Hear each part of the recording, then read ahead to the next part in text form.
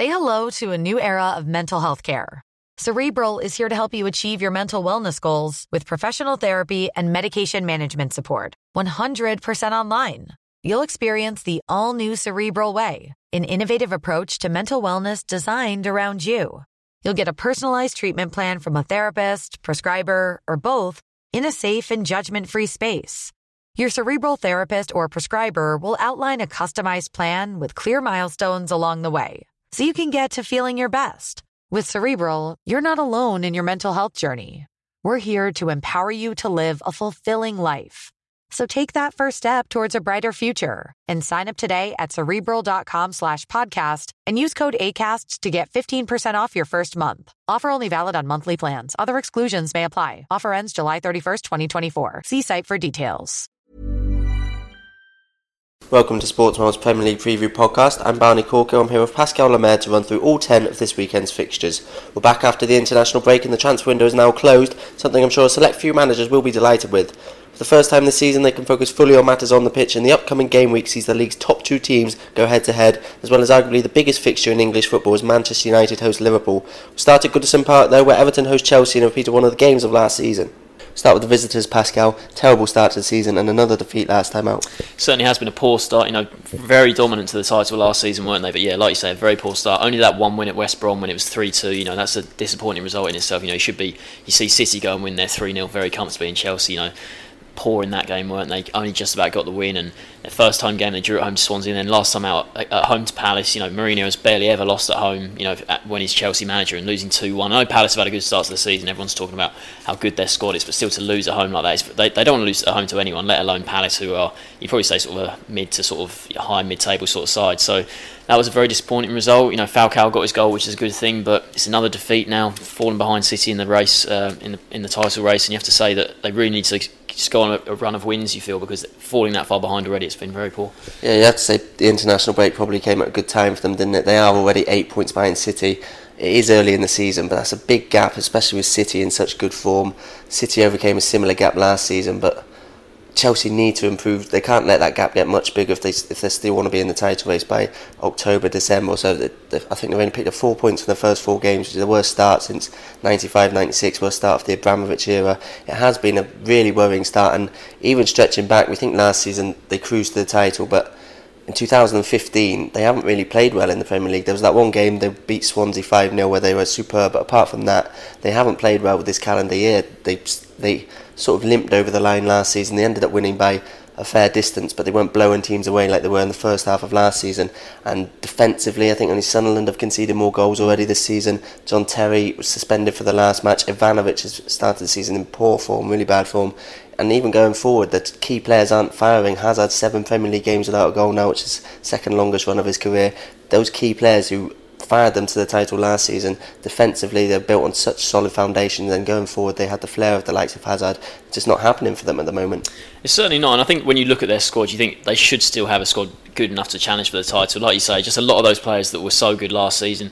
I know Fabregas is one who's been sort of especially poor for me. He was brilliant last season, such a good signing, but he hasn't started the season well. Like I said, Hazard, I think obviously Pedro's a great signing, but they did seem to really struggle in the transfer window, didn't they? I'm not sure they necessarily needed certain players. They should still, from back to front, you should still say they've got one of the strongest squads in the league, but the whole Stones pursuit, that not paying off, and then they sign Gilabodji from Nantes, and he's not been registered for the Champions League squad, so he's clearly not a key option for Mourinho. And I think I saw a report that maybe sort of Newcastle and I think might have been Southampton turned him down, so you sort of feel it was a bit desperate to sign him. They went for Michael Hector from Reading, who's a very good young defender, but they've loaned him back to Reading for the coming season, so he's not going to play a part. And you just felt, obviously Pedro was a great signing to get him from sort of ahead of Manchester United, but apart from that there wasn't too much there. But I think for Mourinho it's more about getting his best players sort of playing their best again, because they certainly have started the season. The whole team started slowly, like you say, defensively letting too many goals. Costa's blowing hot and cold. Hazard, the best player in the Premier League for me last season, he hasn't been at his best. So I think for Mourinho it's just more about getting their players firing, and they should start to climb the table. Stones, as you mentioned, was the big pursuit. Obviously he'll be playing against them most likely this weekend. He's made a really good start to the season for Everton. I think it was crucial they kept hold of him, helped them to another clean sheet last time out against Tottenham. They were quite fortunate to get away with a draw in that one. They needed Howard, he was man of the match, made a few really good saves from Tottenham, and Tottenham, they really had the chances to win that. Harry Kane especially threw on goal one-on-one with Howard, and Howard stood up well to make the save. Everton didn't really give much in the final third themselves. It was a bit of a nothing display for them really, which is a bit disappointing because they made a mixed start to the season, generally been a lot more encouraging than a lot of fans would have thought after the summer they had. They weren't impressive in pre-season, transfer window wasn't a great window for them, so they had made a decent start to the season, all things considered. Obviously that win against Southampton was really impressive. The performance against Tottenham wasn't good. It was one of their worst of the season so far, but they still managed to get a point out of it, and they'll be happy if they can get a point out of this one as well, I think. Yeah, it was a decent point of Spurs, wasn't it? Like I said about the window, I think you can sort of almost compare these two sides, that basically their whole squad is pretty much the same as last season. They're going to be playing near enough the same 11 that played last season, and certainly with Chelsea, whereas they haven't been performing anywhere near as well, Everton were poor in the league last season. They have been performing better. When Lukaku's on form, they're a much better side, and apart from, because even Lennon, sort of that deadline day signing, he was actually there for the second half of last season, wasn't he? So he won't even feel like a new player, sort of. So it's basically the same squad there. They've signed some players from South America, Mori and the young striker, I can't quite remember his name, I think it's Rodriguez, but those are the kind of players who are not going to have necessarily an impact this season. I think Rodriguez especially might play in the under-21s, and sort of, if he does impress there, he might get a chance. But it's like with Chelsea's, if Everton's best players are really best players who have a lot of Premier League experience, if they're fit and firing, then they should do well this season. I think Everton, Barkley, he always impresses me when he plays. I know sometimes he doesn't make the right decision, but he's one of England's brightest young players.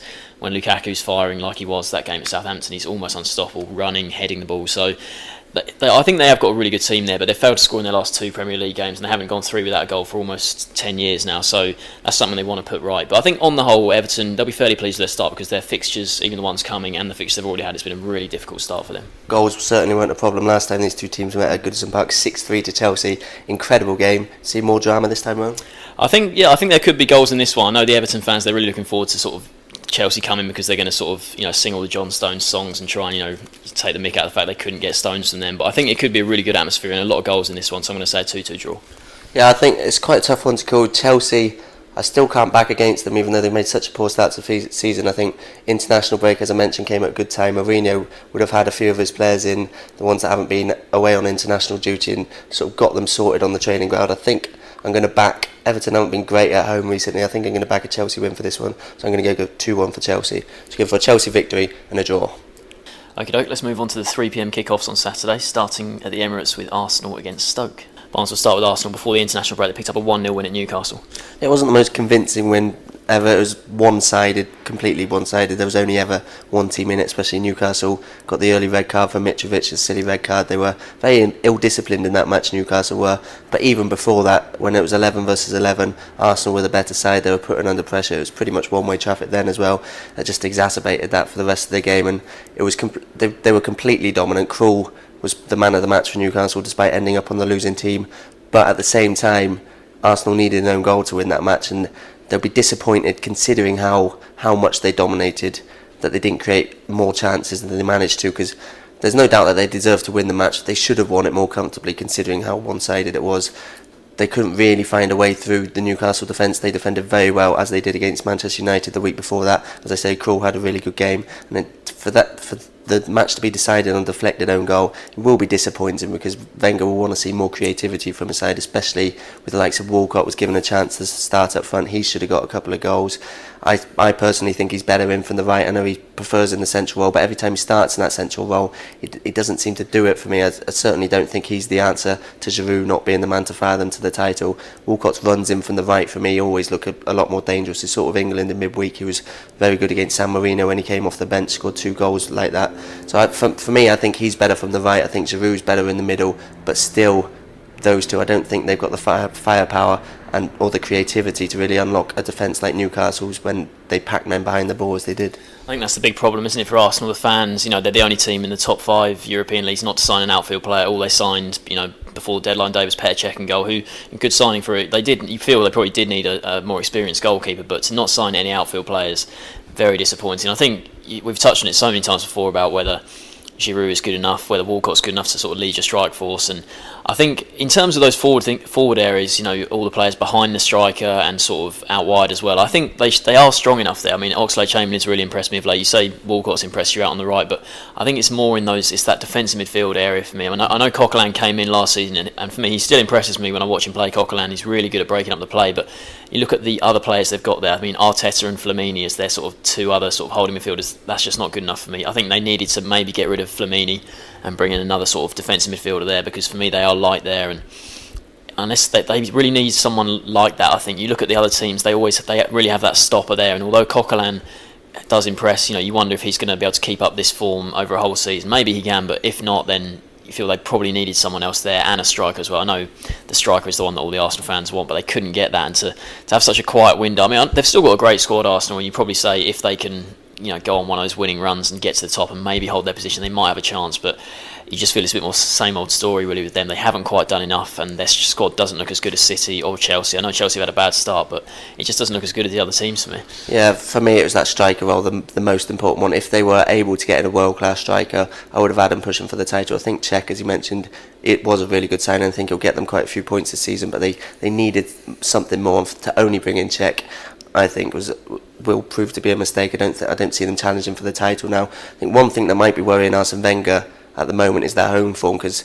they're usually so strong at the Emirates. They go through on these winning runs where they seem unbeatable at home, but they've only won one of their last 6 now, stretching back to last season at home. They failed to score in 5 of those, without a goal this season, without a win this season in front of their own fans. That needs to improve. They got a tricky run coming up. They got Manchester United, Everton and Tottenham in the next 3 home games. Bayern Munich thrown in there as well in the Champions League. So they're going to need to improve that. This is a good chance to do that. They've got a fantastic record against Stoke, a better home record against Stoke than against any other team in their history at the moment. So they'll be confident of improving that and getting that first win under their belts, but that is important because their home form is usually always the bedrock. If they are going to put a title challenge in, they need a really solid home form, because well, obviously Chelsea lost to Crystal Palace, but Chelsea are going to have a good one, and City certainly are going to have a good one this season. Yeah, their home results haven't been great so far. That loss to West Ham and then the draw with Liverpool, but I mean certainly Stoke here. I think Stoke will provide a stern test because they're unbeaten away from home this season. They got 2 draws, came back at Spurs, didn't they, from 2-0 down there, then drew at Norwich as well. But I think Stoke, it's kind of felt like a pretty good start to the season. There's a lot of positivity over the transfer window and all the signings they made, but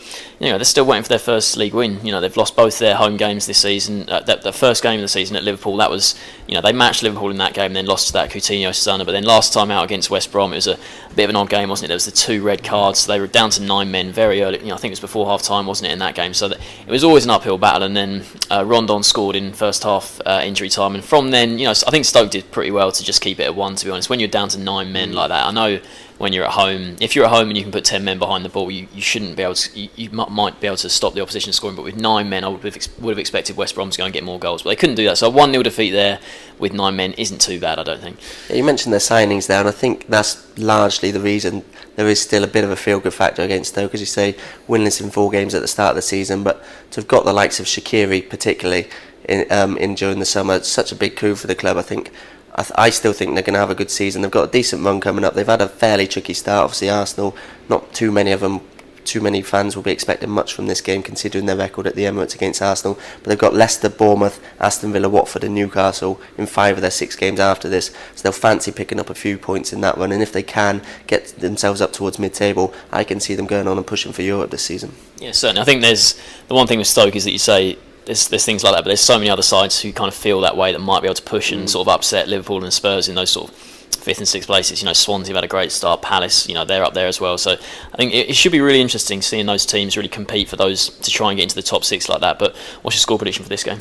Well, as I mentioned, Arsenal's record against Stoke at home, they've won all 7 Premier League encounters, 13 in a row in all competitions, which is more than they've ever managed against any other club.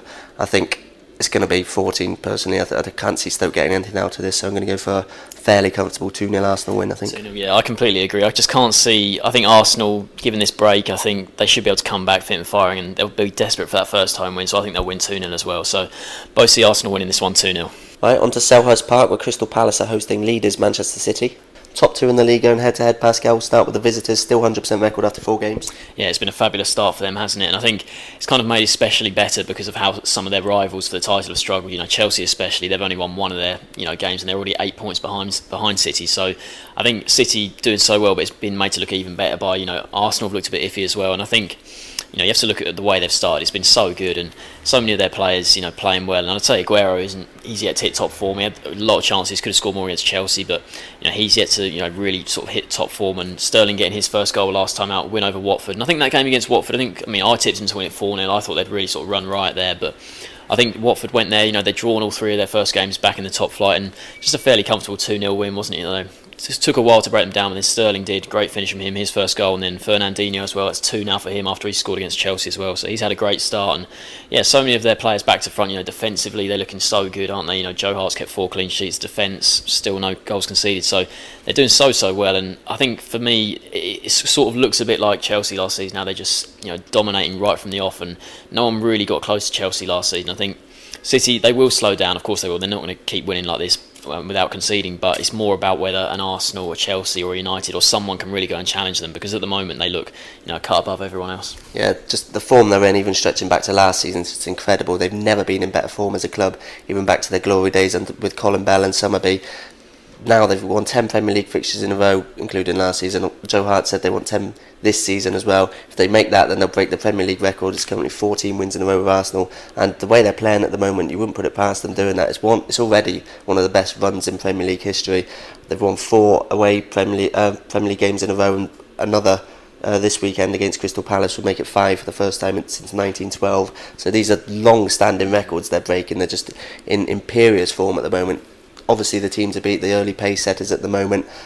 The way they're playing, even though Palace, they'll be full of confidence at the moment, the way they're playing, they'll fancy their chance of quite comfortably winning most games, because they're just by far and away, the first 4 games, they've been the best team in the league so far. And those first four games they've been out there, record signing who joined, Kevin De Bruyne, he's now come in, and I think he's a great signing. Those stats he had for Wolfsburg last season, I think it was like 20 goals, 20 assists almost that he had for Wolfsburg. Great for him. It didn't work out when he first came to England with Chelsea, but I think he's going to slot in really well on that right hand side. We've mentioned it before that we thought Navas was probably just the weakest link in their team on the right wing there, but if he goes in over there, I think him and Sterling as well will probably be able to switch more. I think Navas is more of a sort of right side only kind of winger, but I think Sterling and De Bruyne now, there could be a bit of variation there. Sterling, they could switch sides, and that just offers defences more problems, and he'll come in. They're stronger. You look at their transfer window. Fab Delph's come in. He's barely played at all, and he got injured in pre-season, then injured after 20 seconds for England in midweek. So he hasn't quite come into the side. And Otamendi as well. Spend all that money on that defender who was tipped to go to United, and he can't get a look in because of how well they're defending with. Mangala's been brilliant, very iffy last season, but he's been great, and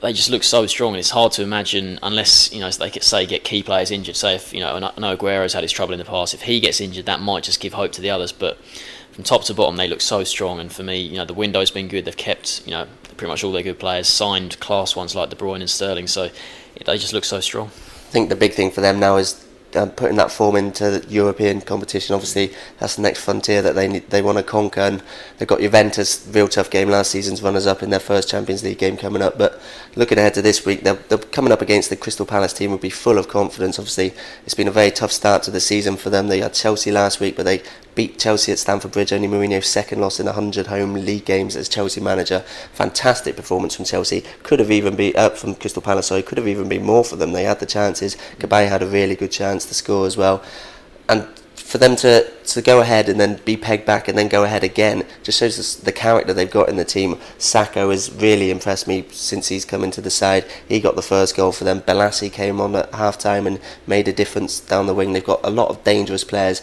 Not sure what Ward was doing in the box in the 84th minute, I think it was, to head home, but he was there to put it away. They've got goals throughout the team now, and they've got danger men throughout the team as well. They'll fancy their chances against any side they come up against, even a side in Manchester City's form at the moment. Certainly, and I think most of their goals this season haven't been scored by strikers, have they? They've now lost Glenn Murray to Bournemouth, and it's just the dangerous sort of wing players they've got, and they're especially good away from home, aren't they? They've averaged 2.4 points since Alan Pardew came in away from home. That's such a good record compared to 1.3 at home under him. So if they can just improve that home form, but I think the reason for they're so good away from home is all these counter-attacking players. Sacco's done so well, like you said, but I think for this game, if anything, because of the way City have started the season and how good they've looked, even though it is at Selhurst Park, it might feel like an away game in terms of how Palace set up, because they know City are going to have more of the ball, and if anything it might suit them more because of how strong they have been away from home. So that's a good thing for them. You look at the transfer window they had, Jedinak was linked with sort of a move away to Stoke. I know since Gabai's come in he hasn't played perhaps as much as he did last season. He's still the club captain. I think it's a good thing they've kept him. They lost Glenn Murray but kept Dwight Gale, and you just look at it and you think they've done pretty well there. And Sakho, for me, I wasn't sure how he'd translate to the Premier League. He's so good in the Championship, so explosive, but he can sort of, lose his way a bit sometimes. But so far, he's looked really switched on and been really, really good for them. And if he's keeping sort of Balassi out of the team or Zaha, if he can keep either of them out of the team, that's just really impressive, because last season those two were great. So Palace look good, up second in the table. They're doing really well, and I wonder what the aim is for them now. Is it top 6, or just sort of around 7th or 8th? I mean, the way they're going, they should push for top 6 maybe. So obviously both made great starts this season. Which way do you see this one going?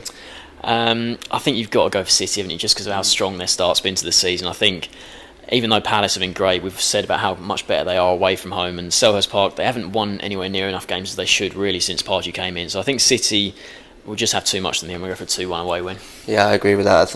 It's quite interesting with Palace, isn't it? Because Selhurst Park, there's always a great atmosphere in there. There's a bit of a thought that there is a bit of a fortress, but it's not really when you look at their record. As you mentioned, this may be a bit more like an away game for them in terms of how they set up, but I still think you can't really back against City in this form, so I'm going to agree with that 2-1 victory. So both going for 2-1 victories for Man City here. So it could be 5 out of 5 for City. Let's go to Carrow Road, where we have the first meeting between two newly promoted teams as Norwich take on Bournemouth. Barnes, let's start with Bournemouth. Last time out at home to Leicester, a 1-1 draw.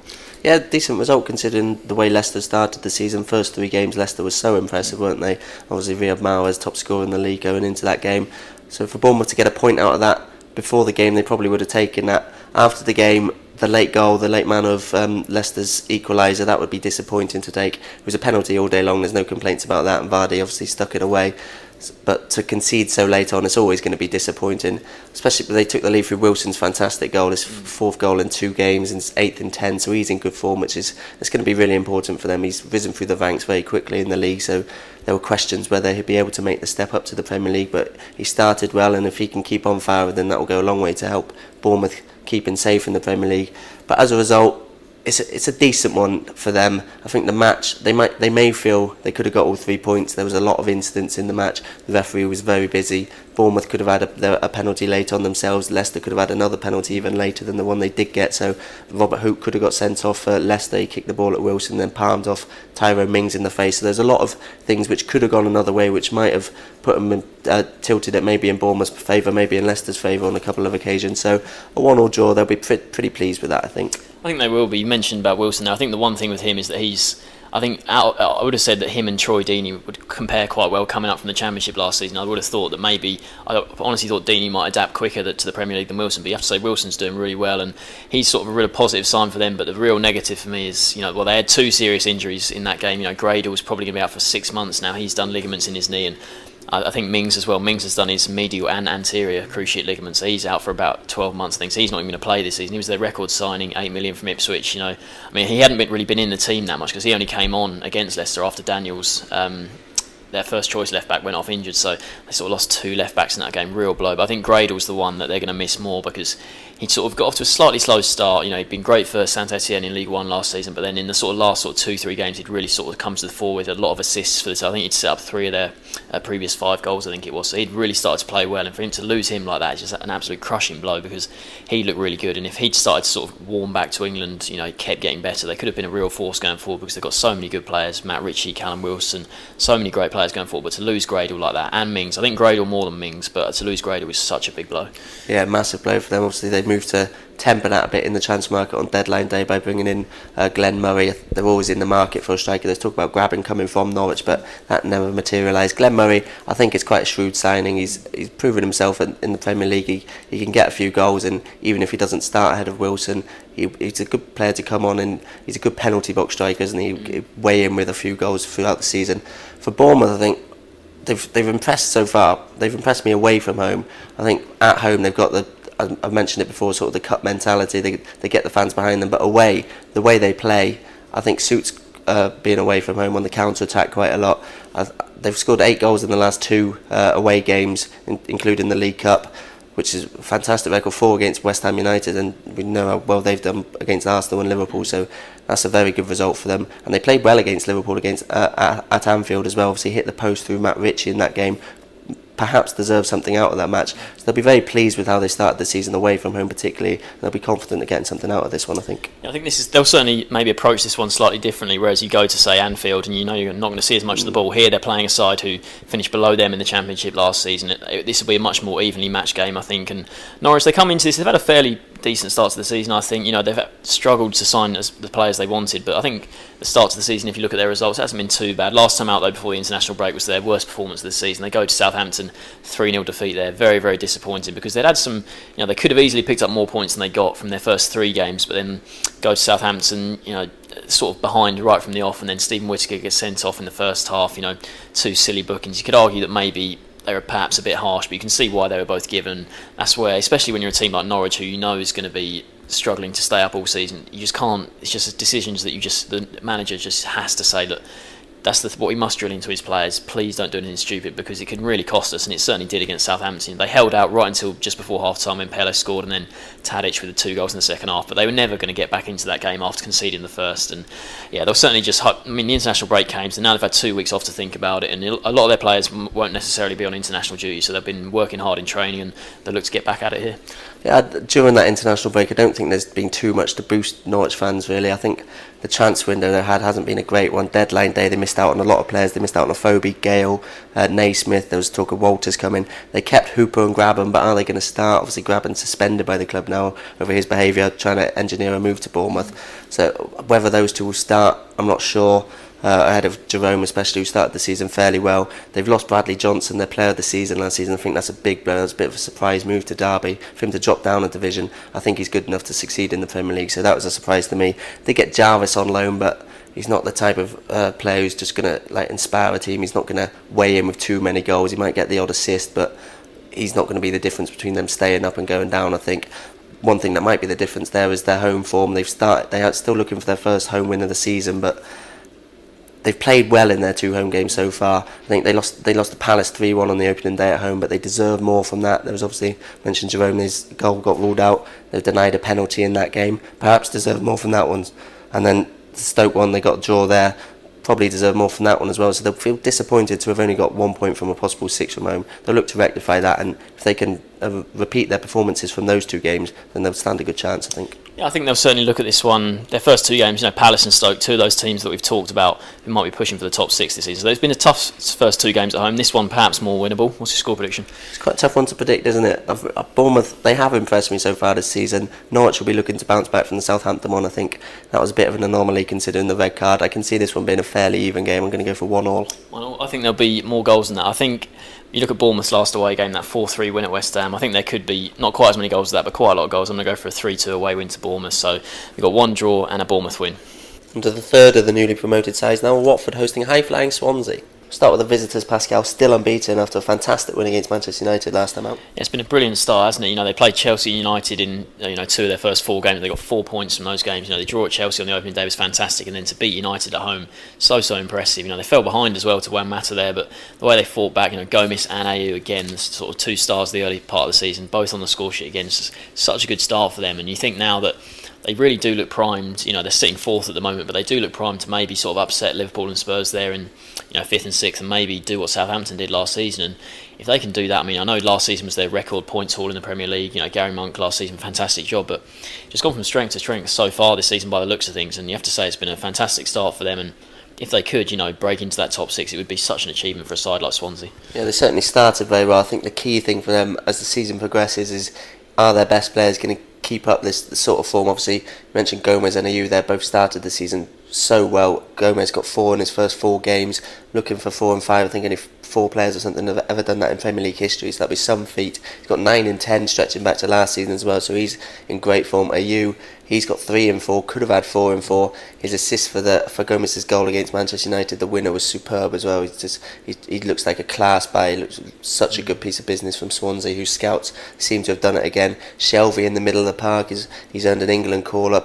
For England, he was man of the match against San Marino Marcelino, but when things got a bit tougher against Switzerland, he struggled a bit more. I think he's still learning at that level, but at Premier League level, he's really starting to have an influence now.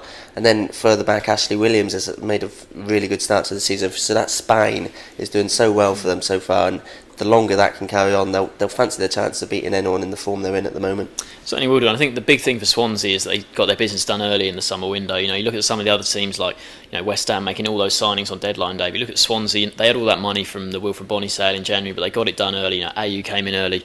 There's still a lot of the team there is pretty much the same side they had last season, but a lot of the other players, the fringe players, they got all of that business done early. So he's built sort of a good harmonious squad. The only thing that really happened on deadline day was Nathan Dyer going to Leicester on a season-long loan. I think that would have surprised some people that Swansea let him go, because he's certainly had his moments since they've come up to the Premier League. But I think now when you look at the other players, they've got Montero's a class act down the wing. AU, like you've talked about, has had a great start. So I think Gary Monk might have just felt that he probably wasn't going to get enough football as he wanted, and fair play to sending him out on loan, because they could have kept him. I think they've brought back Barrow from Blackburn. They've sort of brought him back as cover. I mean, Dyer could have been that cover. They could have kept him as cover, but you have to say fair play for allowing Dyer to go out and get more football at Leicester. So that's good. But it's been a great start for Swansea. But I think the one thing, if you had to say them, if they were really going to sort of push the top six, they've got to improve on is keeping teams shut out away from home. They've only kept one clean sheet in their last 6 Premier League away games, so that's one thing they've got to improve on. But apart from that, you have to say on the whole it's been a brilliant start.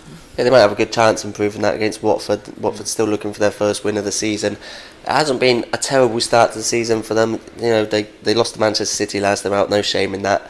I was predicting 4-5-0 in that game, but the goal fest never really arrived. Watford did well to frustrate them for the first half. Always seemed like City were going to win that match, and eventually Sterling and Fernandinho score the goals to make sure they do. No surprises there, but Watford, they'll take some positives out of that. They wouldn't have been expecting much going into that game. I think out of the 3 newly promoted sides, to be honest, all 3 have impressed me. Norwich probably should have had more points than they do have on the board. Bournemouth, probably the same actually. They played well in pretty much all of their games so far, and they've both picked up wins. I think the most important thing now for Watford is to get that first win under the belt. You'd probably say out of the 3 newly promoted teams, they've been the least impressive so far, but they've shown enough in these first few games, despite not picking up a win, to suggest that they'll put up a fight for survival this season. Yeah, definitely. I think the thing for them as well as that first win, is scoring goals as well, because on the first day of the season at Everton, they looked really dangerous in that game. Everton weren't at their best, but Watford could have easily won that game. It was a 2-2 draw. They got 2 there, but since then, they have struggled in their last 2 games. They haven't even got a single shot on target. The 0-0 draw against Southampton, and then at City, not a single shot on target is surprising, considering this is a team who were just outscoring teams for fun in the Championship last season. It's Troy Deeney hasn't started as well as many people would have thought. You see how well Callum Wilson's doing at Bournemouth. I thought Deeney might have done better than Wilson this season, but so far it's proven the other way. But I think certainly, Igalo, he started well with that great goal against Everton, but he's gone a bit cold. And Deeney's played 90 minutes in every game, so obviously Flores is the new manager. He's coming. He still trusts Deeney. Still the sort of the standout striker up front, but he hasn't quite got his goal. And they've just signed so many new players. 14 new players, I think it is. They've signed this summer window, and you just wonder if it's going to be such a tough job for Flores to sort of gel those players together. And even on deadline day, they signed Guediora, who was great for them on loan from Palace last season. They got Ulare, sort of a young Belgian striker who's been compared to Benteke, but he's being touted as one more for the future. And you think at this stage you probably need to sign players who are going to keep you in the league this first season, whereas young players, Ulare, Ibarbo's another one they signed. You think these kind of players, they might be sort of the odd impact player, but you wonder if all these foreign faces they've signed, they've let players go like Angelo, their defender. I was surprised to see they let him go. I just don't know if they've quite signed the right players to keep you in the league. I think they're trying to maybe do too much too soon, if you know what I mean. So yeah, I do worry about Watford a little bit. Contrasting fortune so far this season then, which way do you see this one going? I know Swansea have had a great start, but I think Watford might get a draw out of this one. I just think Watford, they've had that 2-week break now, and I think they still have got a lot of quality players in that squad, so I think they might just get a point here. I'm going to go for 1 or draw. Well, Swansea have really impressed me. I can't really back against them at the moment. Watford's still looking for that first win. Swansea unbeaten. I think Swansea might run out winners here again. Obviously, they've performed well against Chelsea already. They've performed well against Manchester United coming from behind. I'm going to go for a 2-0 Swansea victory here. So we're going for 1 Swansea victory and a draw. So, divided on that one. Botox Cosmetic, out of botulinum toxin A, FDA approved for over 20 years. So, talk to your specialist to see if Botox Cosmetic is right for you. For full prescribing information, including boxed warning, visit BotoxCosmetic.com or call 877-351-0300. Remember to ask for Botox Cosmetic by name. To see for yourself and learn more, visit BotoxCosmetic.com. That's BotoxCosmetic.com. Let's go to the Hawthorns, where West Brom take on Southampton. Barnes with West Brom, there's only one place to start really, and that's the Saido Berahino saga. What do you make of it all? It's just a bit of a mess, isn't it? Berahino's obviously performed well last season for West Brom, but some of the money getting bandied about for him was quite ridiculous. £25 million. He hasn't really proved himself. I think I always thought if Tottenham had put that money in, put that offer in, then West Brom would accept it. But obviously Jeremy Peace, he's a hard bargainer. Even against Daniel Levy, didn't give an inch.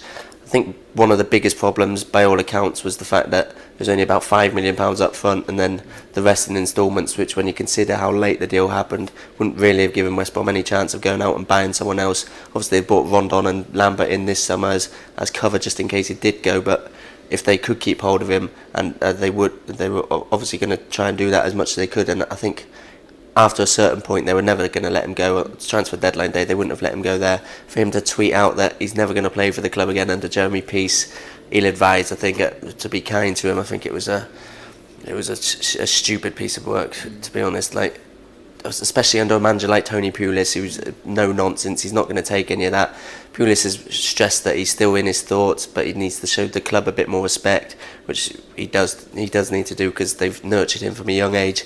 I think Pulis, if any manager can put him into shape and get him reintegrated into the team, then he needs to, but it's going to take a bit of work. I'd be quite surprised if he starts this weekend, to be honest, because his teammates are bound to he must have gone down in their estimations a bit. Same with the fans. I saw James Morrison say he needs to respect the club a bit more, which, when you got teammates coming out and publicly saying that, there's obviously a bit of a problem. So it might take a bit of time, but I think eventually he will come back into the side. He's too important not to, and it'll be a good piece of business, I think, eventually, them keeping hold of him, maybe selling him in January if there's still a bit of ill feeling, but it's just a bit of a mess and it needs to be sorted out soon.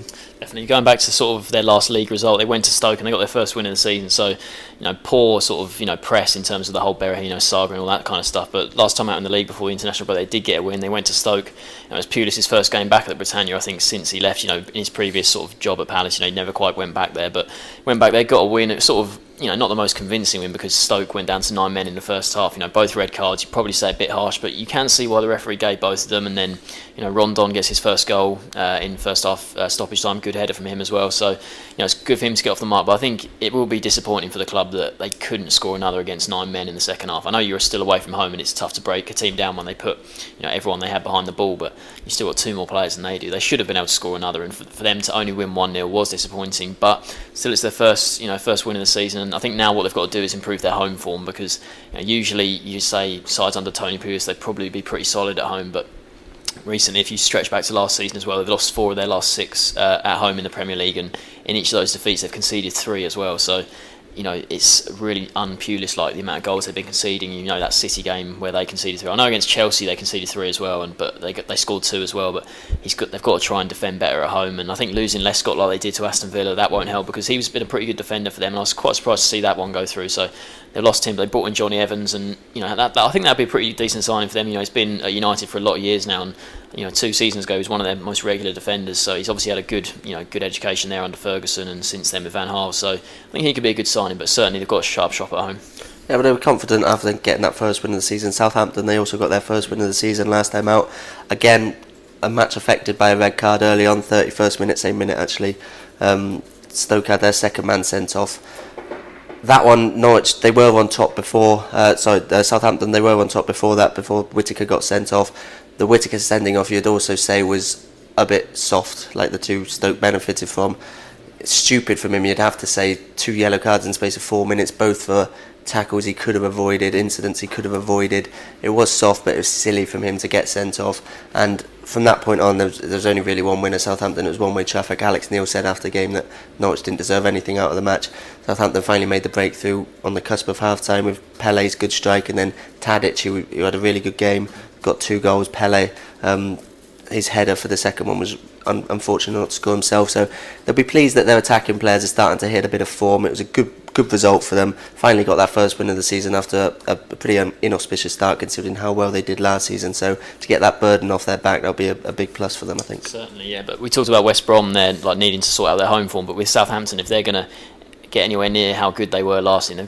They've got to play better away from home. It's now no wins in 9 away from home, stretching back to last season. That's a run that goes back to early February. So they've really struggled on their travels, in the last sort of 4 months or so. And I mean, Pele especially, he did impress, on the whole last season. He scored 14 Premier League goals last season, but only 2 of those came on the road. And he scored. You said there he impressed last week, but that was again at St Mary's. He's got to do the business more on the road. It's always tougher for a striker. You're going to get less chances. You're going to see less of the ball when you go away. But Pele's got to find a way to sort of get in those positions and score more goals away from home, because 2 out of 14, that's not a good enough ratio last season away from home to home goals. So he's got to sort that out. But yeah, the away form's big for Southampton if they're going to get anywhere near last year's 7th place finish. Yeah, the big reason behind that 7th place finish was the business Koeman did in the window. Obviously they lost a lot of key players last summer, and then brought in some new ones like the likes of Pele, who did really well throughout last season. This time around I think they've done well to hold on to some key players. Obviously they've lost Klein and Schneidlin. Don't think there's much they could have done about them, and they were arguably 2 of their best players last season, so those are big blows. But they've kept Wanyama. Be interesting to see, sort of similar situation to Berahino. It was interesting to see if he starts this weekend, because he was left out against Norwich because he wasn't fit mentally to play. There's talk of him trying to force a move out. They've kept him, and it's important if he can knuckle down and become committed to the team again. He's a very good player for Southampton, particularly with the loss of Schneider. He becomes even more important.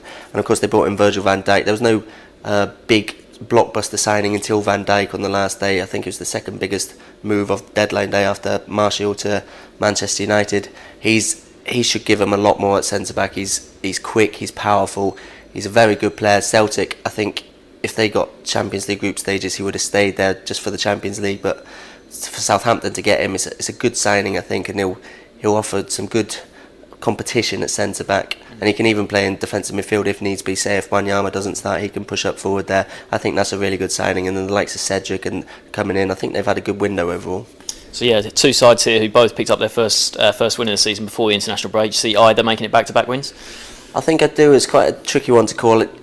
I never like backing against the Pulis team, because especially at home you think the organisation, but Southampton, I think they'll take a lot of confidence from that win before the international break. I think I can go for a 2-1 away win in this one. Yeah, I really can't separate these 2 sides. I think West Brom, surely they're not going to keep conceding this many goals at home that they have been. So I think this could be quite a tight game. We're going to go for a 1-1 draw. So we've got 1 Southampton win and a draw.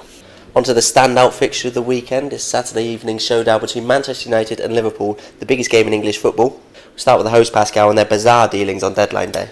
Yeah, certainly. I mean, De Gea to start with, really just so odd the way the whole situation worked out, because, I think, if you're going to sell him, and Real Madrid have been interested all summer long, why not just say to them, in July, that this is the price we want, take it or leave it now, because we're not going to budge on it till August. I'm sure they probably did try something like that, but you've got to try and force it better. Surely you have to. You can't leave it, and so it's just this complete mess on deadline day where you then suddenly agree to the deal, and then the paperwork, falls apart. I'm not sure. Madrid said it was United's fault. United said it was Madrid's fault.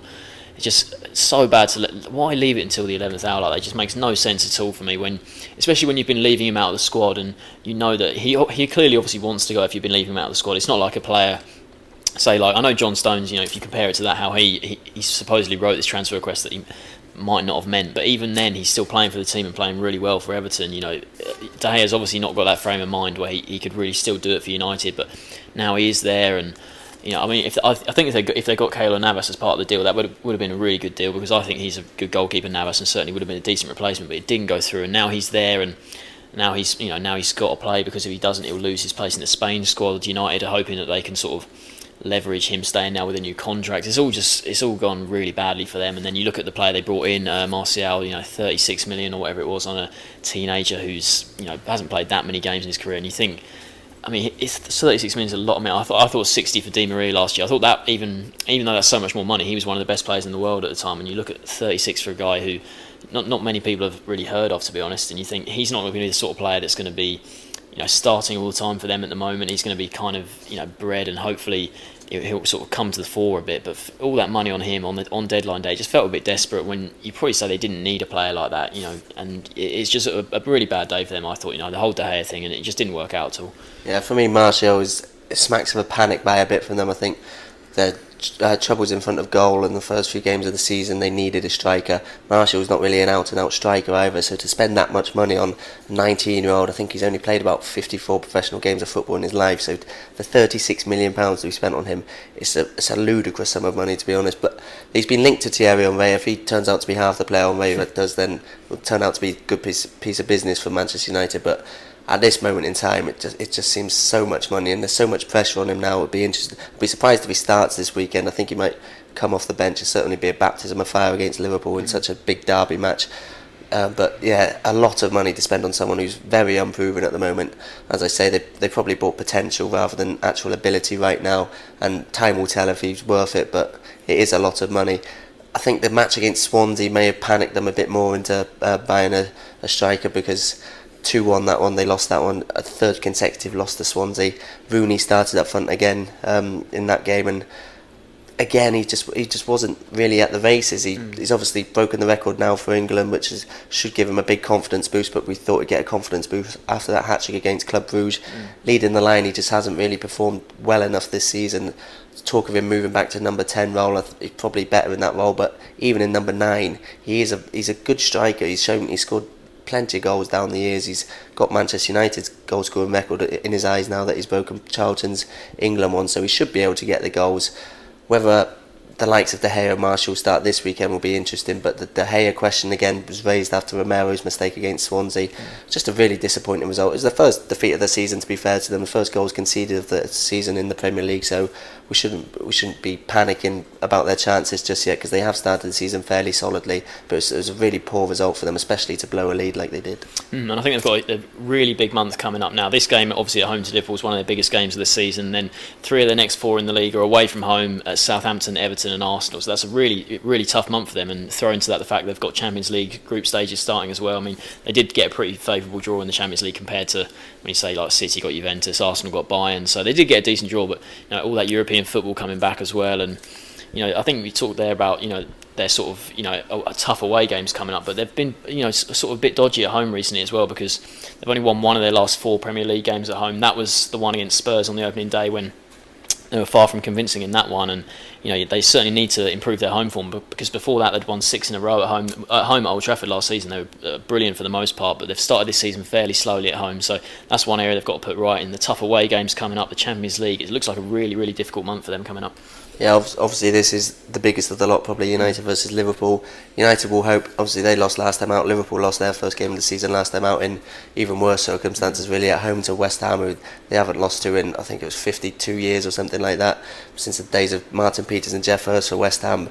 To lose 3-0 at home, and West Ham, they started obviously well against Arsenal, but then they lost against 2 teams they probably would have expected to beat. So for Liverpool, unbeaten up to that stage, hadn't conceded up to that stage, to lose so convincingly 3-0 at home, such a disappointing result. Obviously Coutinho getting sent off only exacerbated that situation.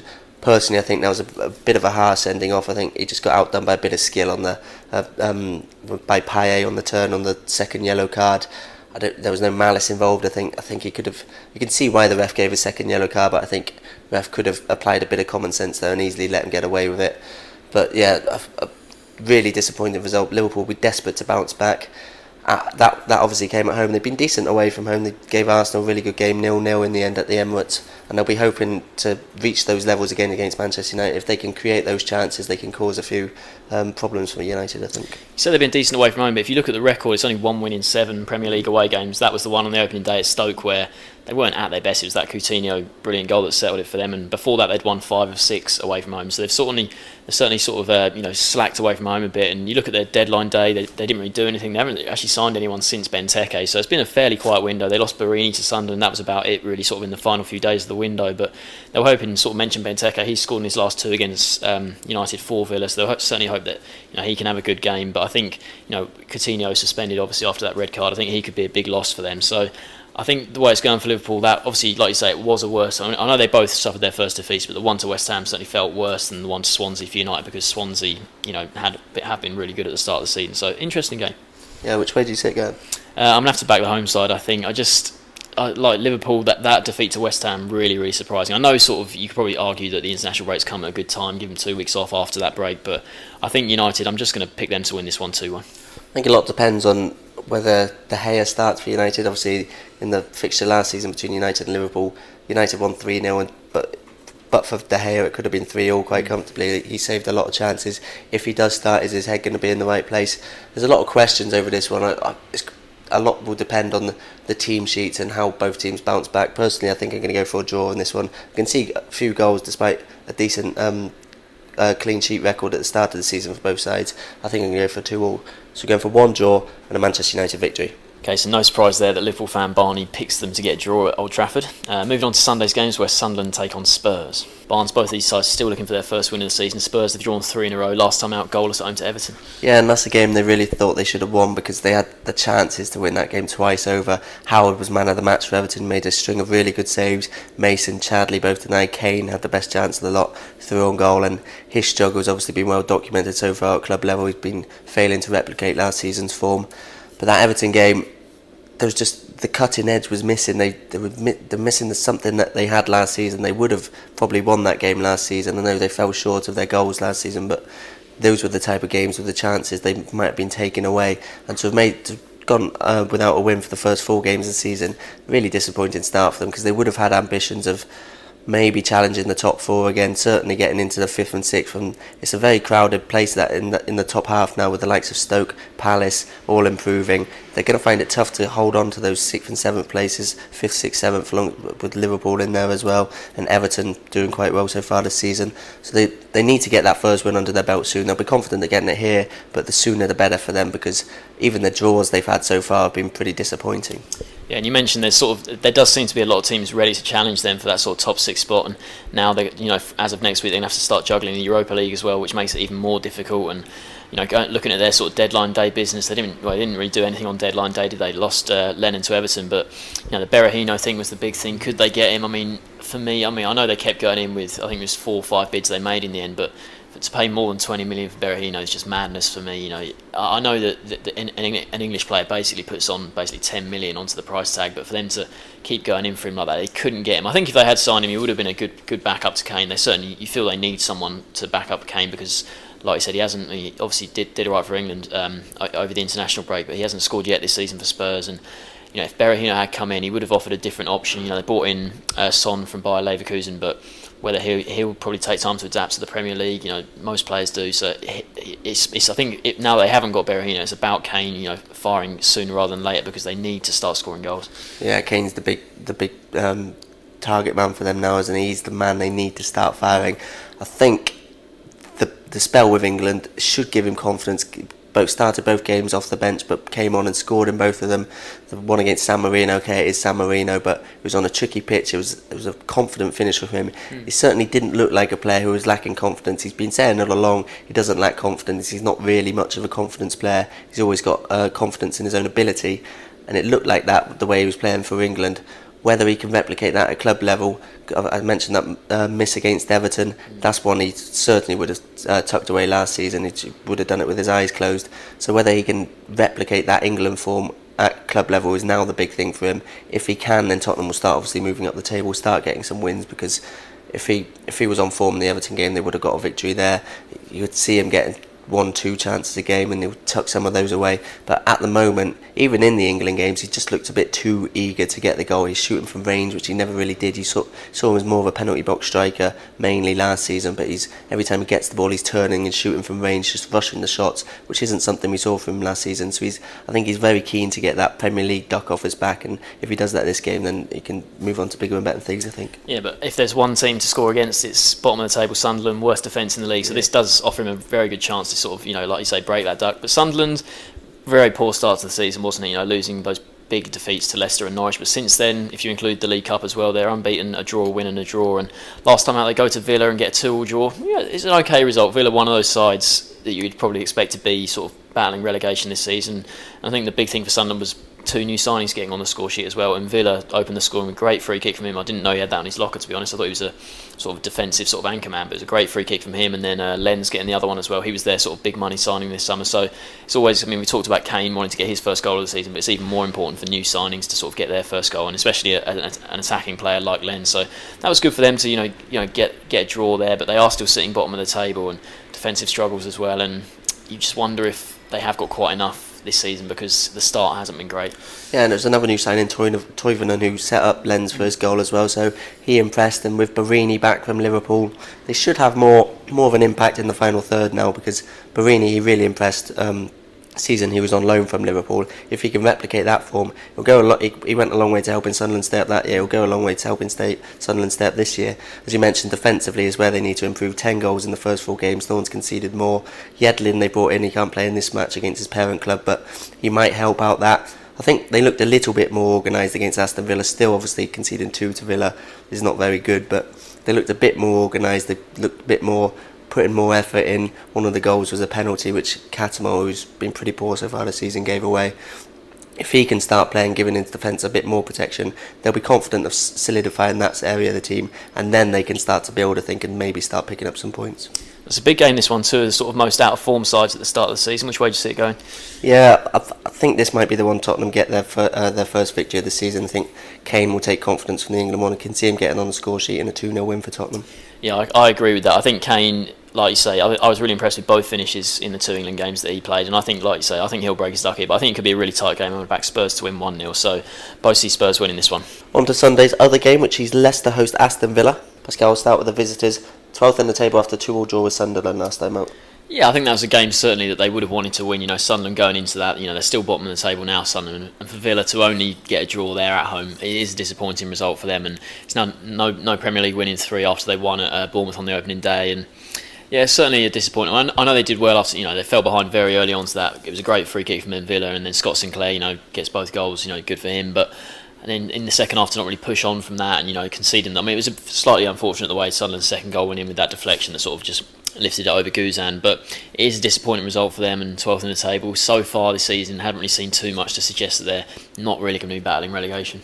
Yeah, they let Benteke go, obviously, in the transfer window. Haven't really replaced him with an out-and-out striker. Defensively, they brought some reinforcements in, which I think could prove decent. Lescott, I think, is a really shrewd signing. I'm surprised West Brom let him go, because he had a decent season last season, and under Pulis, he's the sort of player who can really help them keep clean sheets. So I think his experience, his know-how, that's going to be vital to the Aston Villa defence, which is quite young at the moment, especially since Ron Vlaar left in the summer as well. Thiago Alori, he's another young one, comes in from Liverpool on loan. There's a lot of anger from the Liverpool fans that he was allowed to leave. He hasn't been given a sniff in the Liverpool team. He joined for a lot of money, and people thought he had a lot of potential, thought he might sort of slowly come into the team, but he's been put out on loan, and then at the end of this loan he's got the option of joining Villa on a permanent deal. So if he impresses, which the general feeling is he might, Sherwood's been saying he's after him for a long time and he's seen a lot of potential in him, so I'd expect him to get quite a bit of game time. I think those could be 2 very shrewd signings at the back for them. Yeah, and they'll also feel that almost, not Jack Grealish's new signing, but he hasn't really played this season, Jack Grealish. He could be back fit for this one, which is a boost for them. Traore missed the game against Sunderland as well, and he really impressed me. The way he set up the goal against Palace, I know they ended up losing that game, but his just raw pace there, he just breezed past 2 defenders. He missed that last game, but he should be back for this one. So if both of those come back, that's certainly 2 exciting players to come back, because like you say, they haven't really replaced Benteke with a sort of out-and-out striker. And I mean, I know Sinclair's doing brilliantly at the moment, 2 against Sunderland. He scored 3 in the League Cup before that, so he's got 5 in 2 in all competitions, so he's looking really good for them. So if Sinclair can keep up that form, Grealish and Traore come back, they're certainly 3 very exciting players. But it's just, you know, it's about whether those 3, you know, they're all quite sort of, you know, small players, whether over the course of the season they can sort of, you know, do it against all Premier League defence. I think it will be a struggle for them, but if Sinclair keeps going the way he's going, he could be really good for them. Yeah, Sinclair's the informed player for them. Mara's the informed player for Leicester. They've made a really good start to the season. He's been central to that. Didn't score last time out against Bournemouth. That was Vardy. Earned his place in the England squad and scored the equaliser from the spot. Could have had another penalty later on against Bournemouth as well. I think for them that would be a bit of a disappointing result, considering how well they started this season. They would have earmarked a game against newly promoted Bournemouth as a chance to get another 3 points, but all told, not too bad a result considering they were trailing going into the final 10 minutes. They'll be happy to rescue a point from that position. As I mentioned, they could have had more if the late Vardy penalty was given. Probably should have been given, in fairness, but then they were a bit fortunate not to concede a penalty at the other end a few minutes later. A bit fortunate not to see Robert Hooch sent off for an incident involving Wilson and then Mings as well. So it was a very incident-packed match. A point apiece. Neither side will be too delighted with that, but Leicester, I think they'll take it because it's still unbeaten. It's been a fantastic start to the season, and it's all positive around the club at the moment under Ranieri. Yeah, definitely. I think the way they started the season, they probably would have gone to Bournemouth and thought this was a chance to get a win. But even though they didn't win, they're still sitting third in the table. So it just shows how good a start it's been for them. And deadline day for them was fairly quiet. But they did bring in Nathan Dyer on a season-long loan from Swansea, and I think that's a great signing because he sort of was struggling to get a look in at Swansea because they're doing brilliantly as well. But I think, given how well he's done for Swansea these sort of last 2-3 seasons, he's been a really important player for them. I mean, I've never been that convinced just on sort of the eye test, just watching him. I think he never looks that good, but he seems very important the last two seasons for Swansea. He's come up with important goals, delivered great assists for them, and he's certainly, I mean, the way he's going, I think he might struggle to get in the team because of the likes of Albrighton, Mahrez, like you said, they're both playing really well. But I think I'll be surprised if Albrighton keeps up this form for much longer. I think he might dip soon, and that will give Dyer a chance, and he could certainly come in and make a difference. And apart from that, I think Ranieri's basically got a fully fit squad there to choose from. Apart from Matty James, he's out on the treatment table, but apart from that, fully fit squad to choose from. They look really strong at the moment, and if they can keep picking up points like this game at home to Villa, it's another very winnable game for them. If they can keep picking up points, they'll be sort of edging further and further away from sides like, say, Sunderland, who are really struggling. And considering I thought Leicester at the start of the season they'd really struggle, so far third in the table, they're looking great, and if they can keep picking up wins and just pulling further away, they might just be not secured relegation, but really have given themselves a great chance by, say, Christmas time. They'll certainly be favourites going into this match. Which way do you see it going? I see a draw in this one. I think Leicester, even though it's been a fantastic start, I think they will go quiet. I can't really see them keeping up this sort of top three form for much longer. I think they will sort of drop back down towards the bottom half, and I'm going to pick a 2-2 draw here. Yeah, I agree that Leicester, their form's got us tail off somewhat. Obviously ended the season really well last season, started this season really well. I don't think this is the match that's going to tail off, to be honest. I think Aston Villa at home, they'll be confident of getting 3 points. I can see them picking up a relatively comfortable 3-1 win here. So we're going for one comfortable Leicester victory and a draw. Okay, split on Sunday's second game. Let's go to the final game of the weekend on Monday night as West Ham entertain Newcastle. Barnes West Ham before the international break, spectacular 3-0 win at Liverpool. Yeah, historic day for the club, that one. I think 3-0 winners at Anfield, a ground they haven't won at in over 50 years. Their record there was just terrible in the intervening years, so to go there and run out such convincing winners as well, not just the fact that they got the 3 points, the way they did it as well, it will go down in the club's history. Really memorable day for them. To win at any opposition ground in the Premier League is tough to do, but now they've done it at the Emirates and Anfield this season. Really good, promising away start to the campaign for them. The Anfield one probably surpasses the Emirates one, considering the 3-0 scoreline and the fact that they hadn't won there for so long. So probably the finest hour for Bilic in his short West Ham career so far, but they would have, the downside to that was Noble getting a red card, but obviously that's now been rescinded, rightly so, because it was a terrible decision from the referee. Never a red card in that one. Other than that, pretty much all positives from that one. The international break may have come at a bad time. They would have liked to build on that, but there's bound to still be good feeling around the club, because to have lost the 2 home games against Bournemouth and Leicester, really disappointing after that Arsenal victory, but to bounce back against Liverpool, it's been a very strange start to the season, really. 2 wins they wouldn't have expected, 2 defeats they wouldn't have expected as well, so mixed, but the confidence will be flowing certainly after the Liverpool result. Definitely, that was a great result, and then since then, deadline day was a day that really pleased the fans. 4 new faces came in: Mikel Antonio, Victor Moses, Nikica Jelavic, and they got Alex Song again. I think Song will certainly be great. The fans are really happy with that one because he really impressed last season.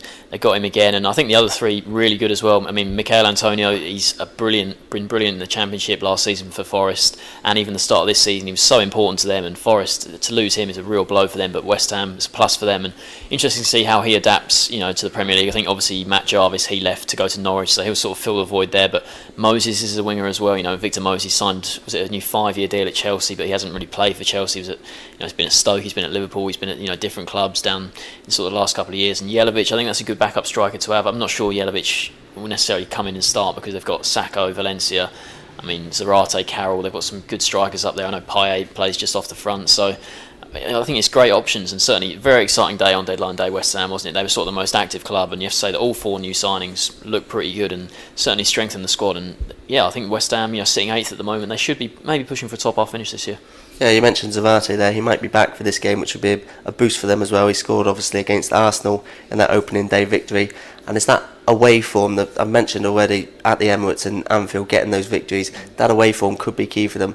I mentioned in the last video whether Bilic's side would be better against the big teams and better away from home, the way they set up. So far has proved that way, and I think if they can keep that up, it's obviously going to give the fans some great days, but they need to the matches they're expected to win, such as this one. They'll be favourites going into this one at home to Newcastle, such as the games against Leicester and Bournemouth that they've already lost. They need to start picking up points at home and in the games they're expected to win if they are to fulfil their ambitions of top half, as you mentioned. They should be. They've shown against Arsenal, they've shown against Liverpool, they can beat the best teams in this league, and they've deserved both of those victories as well. They play really well in both. They need to replicate those performances against the lesser teams now if they're to push for European football, which I think they're capable of this season.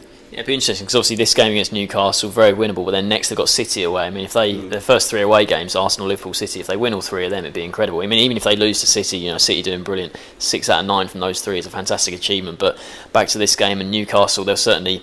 Yeah, West Ham will start the game as favourites. Newcastle sitting 19th in the table, only rival Sunderland below them. And last time out, they hosted Arsenal, a very difficult game, before the international break. Arsenal, I know they haven't started the season that well, but it was never going to be an easy game for Newcastle. But they didn't make it easy for themselves. Mitrovic, who'd already been booked twice in his within a couple of minutes of his first 2 substitute appearances, gets sent off. A rash tackle from him, early on, so that makes the game very difficult. I know that in the end they only lost to that Colaccini own goal, but Arsenal were always knocking on the door. They controlled the game, the whole part of the game, and that's just not what you want to do when you're at home. You don't want to just sit back, and they were forced to sit back for the rest of the game after that red card. So disappointing defeat for them. Like I said, sitting 19th in the table, but it has been a tough start for them. They had Southampton, Swansea, Manchester United, and Arsenal as their first 4 games, and Man U and Arsenal, 2 of the most established names in the league. The way Swansea have started the season, that's a tough game. And then Southampton, how good they were last season. So it has been a really tough start for them, but this is maybe a chance to get their first win here. Yeah, that Arsenal game, it was just one-way traffic from start to finish, even before the red card. But the thing that will worry McLaren most is the discipline his side showed. They completely lost their heads in the first half. They could have had more men sent off than Mitrovic. Sissoko was a bit fortunate to get away with a stamp which was relatively similar to Mitrovic's. You can see the referee's decision only to give a yellow card there. I agreed with that one, but there was a number of challenges, and Coquelin in particular was on the end of a few nasty challenges which could have resulted on another day, a stricter referee, in a few more red cards. They could have been down to 9, maybe even 8 men in that game, and they picked up so many yellow cards, and it was just the way that game was going. Just they needed someone to grab hold of the players and say calm down. The referee brought Colaccini over and told him to tell his players to calm down. They did manage that a bit in the second half, but in the first half they just lost their heads a bit. They defended well. You've got to give them credit for only letting in 1 goal, and that being an own goal, when it was just relentless pressure from Arsenal throughout the whole match. But that discipline has been a problem for Newcastle over last season. It was as well a bit, and McLaren needs to stamp that out. I think deadline day, I think they would have expected more from their to give them a boost as well after that Arsenal defeat. They went after Charlie Austin by all accounts, especially with Mitrovic suspended now. They could have done with another striker, couldn't get him, so that would be disappointing as well. I just feel they need something to give them a boost. Certainly, I think when you compare just how much good business West Ham did with Newcastle, certainly 2 sort of clubs in different moods coming into this game. What's your score prediction? Yeah, West Ham, I'm surprised at how poor they've been at home and against the lesser teams. If they perform anything like they did against Arsenal and Liverpool, I can see them winning this one. And I'm going to back them to do so. I think 2-0 to West Ham, I think. Yeah, I'm going to back them to win by 2 goals as well. Like you say, I think surprising for them to lose both their previous home games, and I think they'll win this one 3-1. So both picking West Ham to win this one by 2 goals. That's it then, 10 games covered. Thanks for listening. Make sure you head to sportsmobile.co.uk throughout the weekend for results, reaction and much more. We'll see you again next week. Botox Cosmetic, out of botulinum toxin A, FDA approved for over 20 years. So, talk to your specialist to see if Botox Cosmetic is right for you. For full prescribing information, including boxed warning, visit BotoxCosmetic.com or call 877-351-0300. Remember to ask for Botox Cosmetic by name. To see for yourself and learn more, visit BotoxCosmetic.com. That's BotoxCosmetic.com.